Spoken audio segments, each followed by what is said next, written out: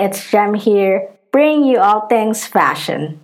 Okay, for today, I saw and read a challenge that I don't agree to. One that I think is really offensive and triggering, especially for those who have experienced domestic violence or to anyone who has experienced abuse. It's called the Mugshot Challenge and it got famous on Twitter and TikTok. And this challenge consists of putting makeup on your face and try to create what you think your police mugshots would look like. And people really go the extra mile and making it look like fake blood or just really trying to make it realistic. It's really disappointing because this isn't a trend that I would take part in or would want to see others do since it glamorizes abuse.